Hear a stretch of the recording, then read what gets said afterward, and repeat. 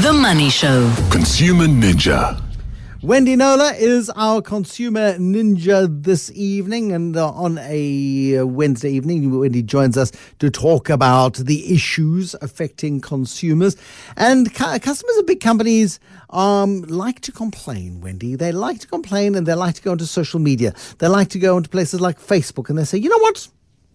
Telecoms companies are just useless and stupid, and they know nothing, and they mess me around all the time, and it's a shambles. What is the big saga with which you are dealing this week when it comes to the way in which companies deal with their complaints?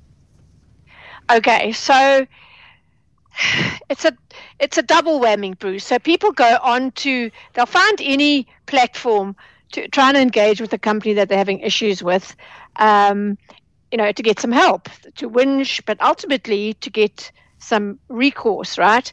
And the fraudsters, they are very clever. And so these platforms, Facebook pages, for example, big one, of the big telecoms companies, people wanting help. I want to cancel my Telkom line, for example, or you've double debited me, MTN, Vodacom, whatever. The fraudsters wait there, and then they approach these people desperate for help and pretend to be from that organization and say, let me help you. Let's just take this onto WhatsApp. Never, never, never, never do that. That's the number one thing. And once they've got you onto WhatsApp, then they start saying, okay, in order to help you, which I'm definitely going to do, you poor thing, I need your bank account details, I need this, I need that. And they get given, these people are so relieved that they've got help finally. They give them, not everyone, but a lot of people, give them their details. And then that's how they become the victim of impersonation fraud. So those people then go on to apply for loans and accounts and things in their name. And then they find out when those companies come looking to them for payment or hand them over, messed up their credit record. And then they've got to prove to the company that it actually wasn't them, and there are a lot of hoops to jump through. So that's the warning part. I mean, it really is incredibly difficult to stay one step ahead of the fraudsters who know our behavior as consumers, especially as disgruntled consumers, very well, and they know exactly how to exploit it. So the case that I've dealt with, the latest one of this kind that I've dealt with, Bruce, concerned a woman called Lizelle, and she was frustrated with MTN, and she then left a negative review, as people do, on the network's Facebook page, right? So these companies want to put lovely marketing messages out, and if you go onto any of their Facebook pages, you will see in between their marketing messages people having a whinge and saying, it's all very well, you're marketing that, but this is how you've done me wrong. So Natasha, which is what the scammer called him or herself, reached out to her via Facebook and said she wants to resolve the problem for her.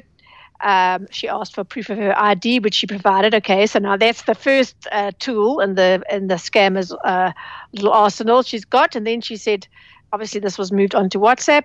She said that because the network had allegedly double debited her, they would need her banking details in order to refund the money that had been double debited. She does admit she was a little naive, but try and put yourself in the shoes of someone that went onto a particular platform and thought that this was a genuine representative of that company. She gave the banking statements, which of course, if you're going to apply for some sort of loan or credit, they want 3 to 6 month statements. And so this scammer asked for that and got all of that. Lizelle does admit that she was a little naive, because why would the company that you already do business with need back copies of your bank statements? It's all well in the cold light of day, but if you've been struggling with a service provider for days, weeks, months, anybody who throws you a lifeline is and I'm taking it these people are compelling. I'm taking it that they're kind. I'm taking it that they are empathetic. And these are good people. They're holding your hand. All they want to do is help. Yes. How dare you even begin to question their integrity when they are the only person who has cared enough to come to your aid? So you're so vulnerable. Exploited the poor customer service of these companies, right? So the context of this, Bruce, is impersonation fraud is hardly rare. According to the South African Fraud Prevention Service, the incident of impersonation fraud, listen to this, increased by 337% in 2020 compared with 2019. So Lizelle's 337%. Lizelle's experience happened in November 2020, so she fits right in with those stats. Several loans were taken out in her name.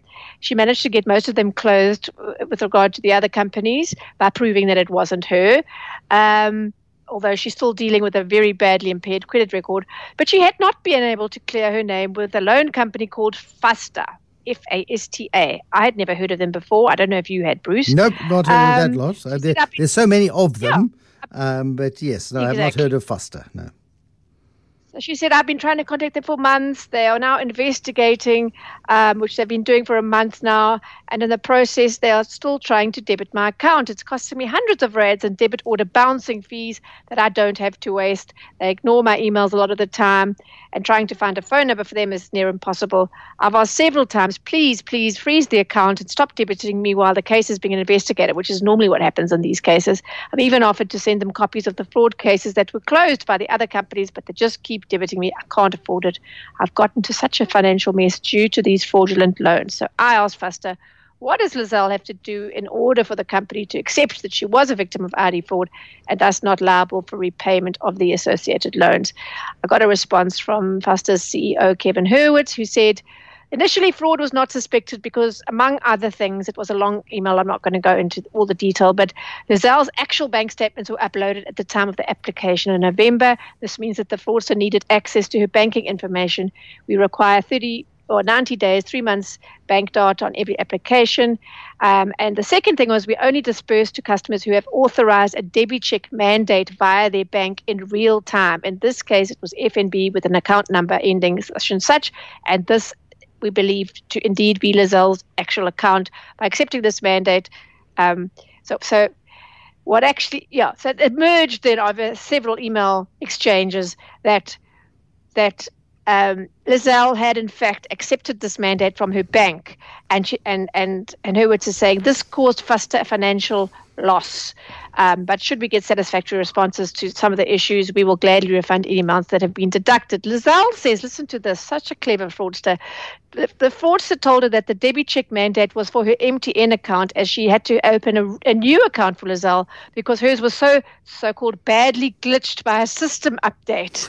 She said, I didn't even know existed, and if I had, I would have known something was wrong. But she does concede that she was too trusting.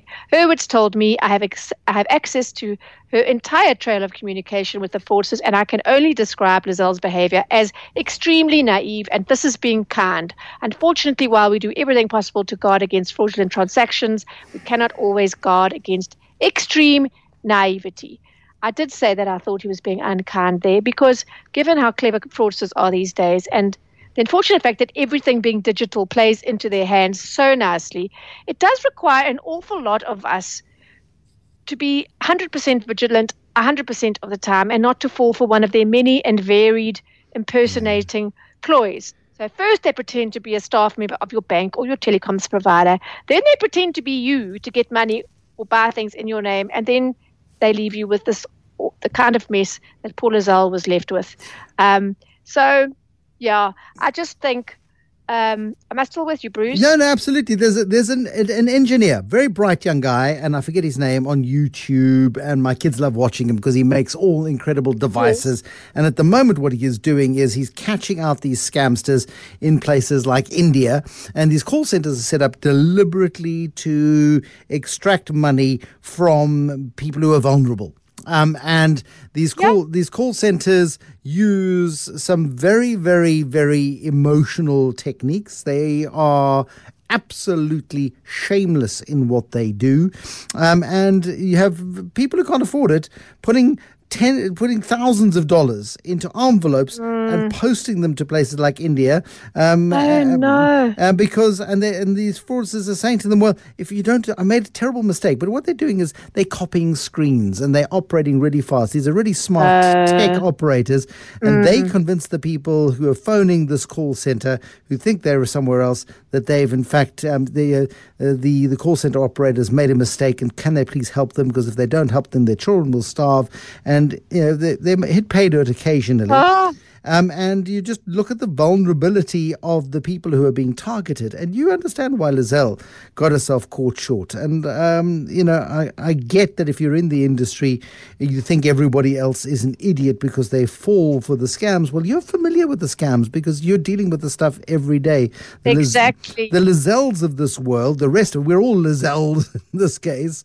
In some way. Yeah, yes. because we're vulnerable, because we get so frustrated by the way we are treated or mistreated or not treated by our service providers, that we are then vulnerable to the kindness of strangers.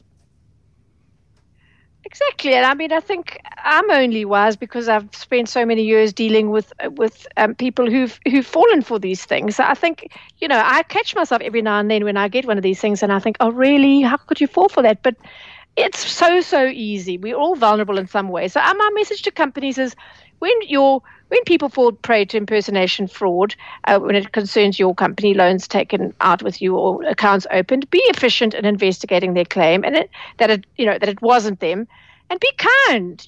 Be kind. Don't call them horrible names and humiliate them. Just be kind. And to people, consumers, anyone, if ever you're on a platform, even on Gumtree. If you're selling something on Gumtree, the fraudsters prey there and they will go target you and say they want to buy something, and then they'll take you onto WhatsApp, and that's a sure sign that they're a fraudster. So anytime somebody wants to take you onto WhatsApp, especially pretending to be a representative of the company you're trying to get help from, red flag, just disengage. So that's one of the, we could do an hour on how to avoid scams, but this is this one for tonight. For this week, please don't get sidelined onto WhatsApp from a legitimate company's platform, Facebook, Gotcha. Whatever, because it's going to not end well. Thank you. Very valuable as always, Wendy Knowler. Thank you. She is our consumer ninja on a Wednesday.